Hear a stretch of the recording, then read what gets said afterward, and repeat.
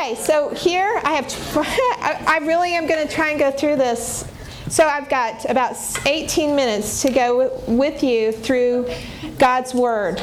Okay? The worship songs are so beautiful, but let me tell you, spending time in His Word is equally worshipful. So let's not forget that. My week has been a little bit crazy this week. It's been a little bit of a drinking from the fire hydrant, so you're kind of getting a spewing of what I've learned. And I thought I would give you just a little glimpse of what has happened in my house this week. Hold on one second. We want a dog so badly in our house, so badly. And my husband, I'm a big believer in submission, and so he doesn't want a dog, we don't get a dog. And I came home the other day and my daughter said, "Dad's at the pet store. He went to the pet store." I was like, oh, maybe there's my birthday's coming up. Maybe he really is going to surprise me.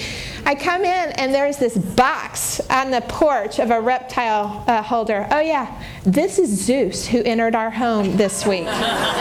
He is an emperor scorpion, and he's the size of my hand, ladies. So I can't even walk in, and he's in my boys' share room, and I don't have any idea how they're sleeping in that room. And I mean, it's just, I dream now about Zeus. So I thought y'all would just enjoy that little, this is my life. It's out of control. There's no control. Okay, so let's move to the next slide. Today we're going to be in class. So I thought it would be helpful, especially as we begin Daniel, just to look very quickly at the overview of actually what we're reading about. This book. Don't lose sight of what this book is and who wrote it, okay? We have to consider the source of what it is. We might be tempted to read this book and think it's a list of do's and don'ts. It's not, okay? We may be tempted to read Daniel and think it's a story of what's going to happen and let's focus on all these amazing things. It's not. This is a story about your Creator. It starts with the Lord of the universe who literally spoke into existence, said the words, God said, "Let there be light." And what happened? There was light. God said, "Let there be animals, let there be plants, and let there be creatures that fill the earth. Let there be water, let the heavens exist." And it happened. When he came to one creature named man, he just didn't say the words, "Let there be man." He took the ground, literally formed it, and then in his breath, he breathed life into man. And here we are.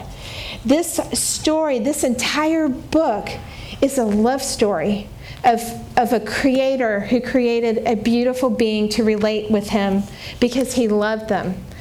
And it's a story about how man messed up that relationship slightly by sinning. And in that sin, there was a separation, but God didn't go anywhere. If y'all remember, if you look back to Genesis, he didn't move. He was still there, and he was ready to clothe them instantly. It's a story about when sin came into being, so did pride, and so did our just all-consuming ideas about ourselves. It's a story about what happens when we consume ourselves with ourselves. It's a story about consequences of what happens when we separate ourselves from God. He tells us in Deuteronomy 8:19, "If you ever forget the Lord your God and follow other gods and worship and bow down to them, I testify against you today that you will surely be destroyed like the nations the Lord destroyed before you, so you will be destroyed for not obeying your God." It's a story about love. Because even though we were separated, he provided the law so that we would know, because before that we didn't need to know what the boundaries were because there was no separation. But there came the need to know what the boundaries were. There became the need to know what outline there would be. And that's what the law did. And the law leads and directs us. And the law reveals our need. Paul is very specific about that he realized how badly he needed to know Christ because he understood that he began to covet. And the only way he knew that was by the law. And the law really is the thing that propels us to the greatest story ever lived. And that is the story of Jesus Christ. And I love how he says that the Lord will call you back as if you were a wife deserted and distressed in spirit, a wife who married young, only to be rejected, says your God. For a brief moment I abandoned you, but with deep compassion I will bring you back In a surge of anger, I hid my face from you for a moment, but the everlasting kindness, I will have compassion on you, says the Lord your Redeemer. There's a beautiful verse we all know in John 3:16. For God so loved the world that he gave his only Son. Isaiah tells us, though the mountains be shaken and the hills be removed, yet my unfailing love will not be shaken. It goes from the very beginning to the very end. The story, I love you. Let me reveal myself to you so that you know who's in love with you and who's never ever going to let you go, who tells you everything that's going to happen, who never negates himself, who when he says something is going to happen, it does happen. And here we go to Daniel, because we need to really recognize what we're dealing with before when we enter a book like Daniel. And so if we could go to the next slide. We're going to look at, I thought it'd be helpful just to give you a history of where Daniel came from. All of this is recorded in the book of Kings, and then in 1st and 2nd Kings and 1st and 2nd Chronicles give you a great overview of the history of the nation since God chose them.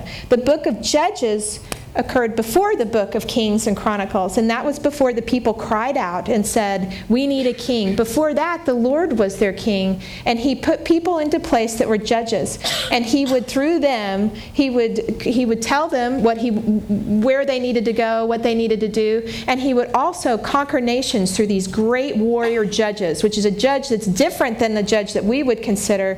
These judges were literally the rulers, but God was the ruler over them. So the people cry out, we've got to have everybody else has a king. We need a king. Give us a king. And what did he do? He gave them a king. And there we go and we know the story, who he chose and how the person he chose did a great job. But what happened? His pride got in the way, and he started being really happy with himself, and then the Lord picked David. David came up and was such a warrior, great, hard after the Lord. And then after that, we get to see a liturgy of kings come and go. There are some that humble themselves before the Lord. There are many that do not humble themselves before the Lord. And we're going to look, this is just the last 150 years of Judah. Daniel was part of the kingdom of Judah. So we have King Ahaz, which I'm sure you all remember how wicked that king was. He was so bad.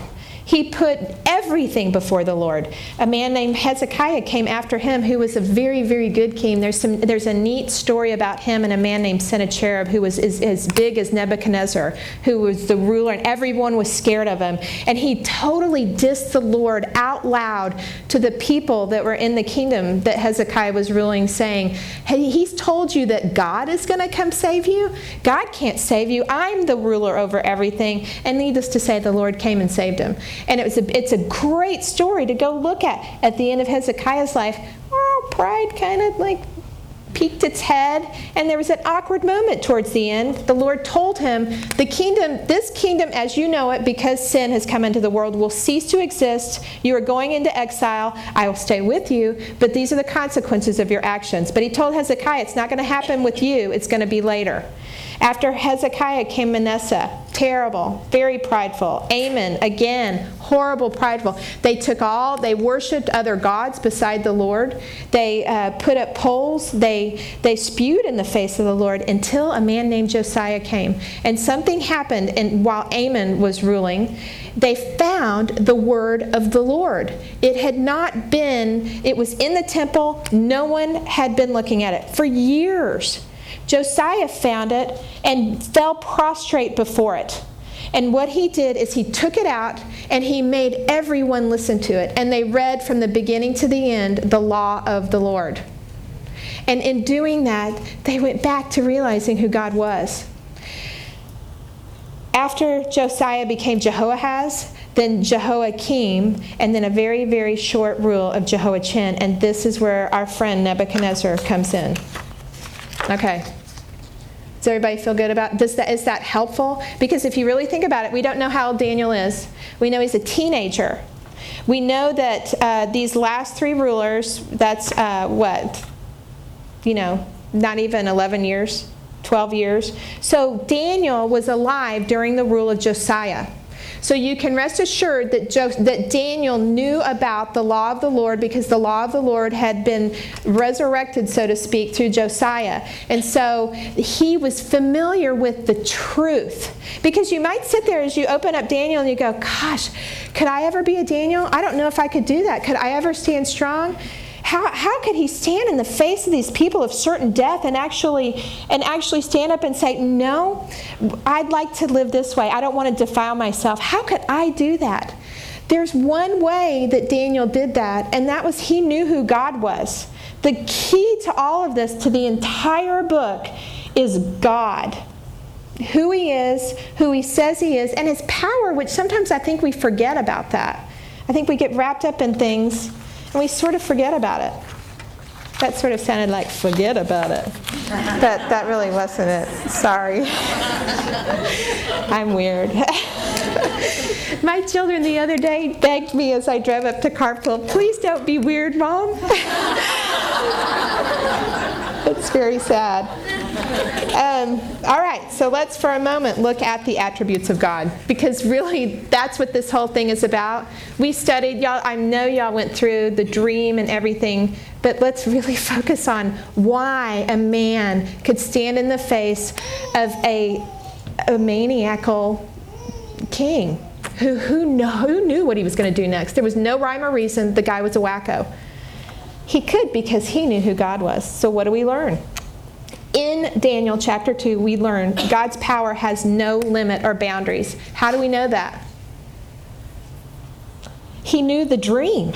He knew something. Everyone in this chapter said to King Nebuchadnezzar, there is no man on earth that can interpret a dream, can tell you what you dreamed. That is an impossibility. Was it impossible for God? No. God knows our thoughts. And he tells us that throughout Scripture. I know your thoughts. Your thoughts are not my thoughts, and your ways are not my ways. Anything that you see in this and you go, could that be true? Go back, because let me tell you, it's richly repeated throughout the entire book. He has all wisdom and power. Verses 20 through 23, I know you all sat on for a moment, where he says, praise be to the name of God forever and ever. Wisdom and power are his. He changes times and seasons. He sets up kings and deposes them. He gives wisdom to the wise and knowledge to the discerning. He reveals deep and hidden things. He knows what lies in darkness, and light dwells in him. Could that be true? I think I remember in Jeremiah where he said, come to me and ask me, and I will reveal to you unsearchable things. He does it from the beginning, all the way through. He knows what will happen in the days to come, verse 28. God gives dominion and power and glory, verse 37. God will provide and set up his kingdom. Is it a passing kingdom that might come and go? No. It's his kingdom which will last forever. I can go back in Isaiah and I can look in there and learn that he has already done that for me there too. He tells me all about Jesus before Jesus comes. He's telling Daniel about Jesus before Jesus comes. He's saying, you are in this land of captivity, but I haven't forgotten you. I can go back to the garden and see Adam and Eve, where they thought they were abandoned and they were taken into a certain captivity when they were kicked out of the garden. He never left them. He was always with them. But he is true and he is just. And he cannot be in the presence of sin, because that's who he is. That's who you worship. For a moment, consider it is who you worship. And then you will realize that nothing is out of the realm of possibility if he has put it in your path. And that's where Daniel sat, in an impossible situation. Literally impossible. How could I know what Antoinette dreamed? I can't. But God does, because there's no boundary for him. At the end of this chapter, and I hope at the end of every chapter, that I will pause at the end, even though we are going to see some pretty fantastic stories and some pretty amazing things and some very amazing prophecies. And toward the end, we are going to see prophecies that will literally affect us, because this book doesn't stop with what's going on in these kingdoms. It goes to the end of time. Let us not get caught up in that. Let us always be anchored in learning about who God is through those mysteries. Does that make sense a little bit? All right, so we went through the attributes of God, and we've learned a little bit, I hope, about what it shows us about God's love. In that, He never is going to leave. He's always there because He loves us. If I sit here and I look at Nebuchadnezzar's question at the very beginning, he says to his advisors, because it's so interesting. He has this wacky dream, and he goes to them and he says, I've had a dream that troubles me, and I want to know what it means. How many of you are sitting here today? It may not have been a dream, but there's a lot of stuff going on that you don't have the answer to. I can tell you in our prayer time this morning, we get the great opportunity to pray and just in the best way that we can give the morning to the Lord. There were so many things that you sit there scratching your head going, I don't understand why. How does this work in your plan? What does this mean? And what Nebuchadnezzar did in his very limited knowledge, he went to the world and said, here, you are the best in the world. And let me tell you, these were the best. He had the best of everything. When when they were taken into captivity, Daniel was part of the royal court. He was nobility. That's who Nebuchadnezzar took. He didn't take people that were peasants that were working in the field. He took the cream of the cream, the best of the best, and that's who was in his court. These sorcerers and magicians, they were the best. They couldn't do it. And it makes me think, how many times do I go and seek the world's knowledge before I go and seek the one who really has all the knowledge? Probably more often than not, because I don't mean to do that. The world's kind of taught us that that's how it works, and that's what you do. If we look at Daniel's example of what he did, he took the request, he heard it, and he took it, and he spoke with wisdom and tact to the people there. And right after that, he boldly went before the king. Why could he do that? Because he knew who he was anchored in. How do we know that? Because in chapter 1, we learned that he was humble, because he had a lifestyle that showed us that. He didn't fast for one day. His lifestyle was fasting as he humbled himself before the Lord. We saw him be less of himself and completely anchored in God as he went and asked a question that he knew could kill the person that was going to ask Nebuchadnezzar if he didn't have to eat the food. So we know that he was anchored in God. So he could boldly do that. And then he went straight to his friends. He stood up without knowing what was going to happen. He said, I'm going to do this. I'm going to interpret your dream. Did he know what the dream was when he said he was going to interpret it? No. He had no idea what it was. Can you imagine? Yet he knew who God was, so he knew he could say, I'll interpret that dream. And he runs straight to his friends who are around him, who too know who God is. And what do? They don't say, okay, what do you think the dream is going to be? Did you hear that he's going to kill us because we got to figure out this dream? No. They went straight down on their knees and begged and pleaded, please, Lord, have mercy on us. This is your story. Please show us what it is so that you alone, Lord God, can receive the glory. And what happened that night? The mystery was revealed. And then what did he do after that? Yes, I've got the mystery. Hey, you guys, I've got the mystery. I got it covered. We're saved. He went and he praised the Lord.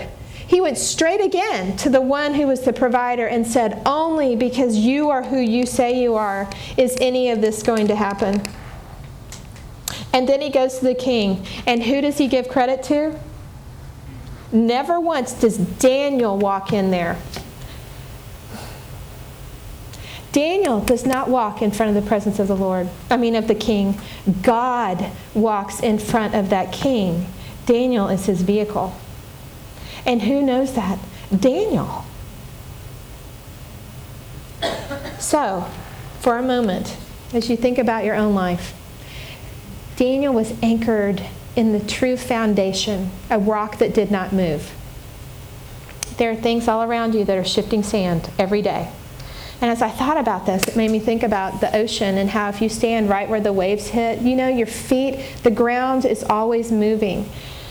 And I thought about this world and how that is indicative of where we live. And I after college, I got an MBA, and when I went to a school called Thunderbird, which is an international management school. When I went there, the thing that everybody studied was Japanese. That was where it was. Japan was the center of every business that was going to happen. People were flocking to learn Japanese. Is it? No. Because now it's Chinese. Everybody's flocking to learn Chinese because the sands shift, because that's the world. There's no foundation or rock. What about for just the trend of people who go back to work or who stay at home with their children?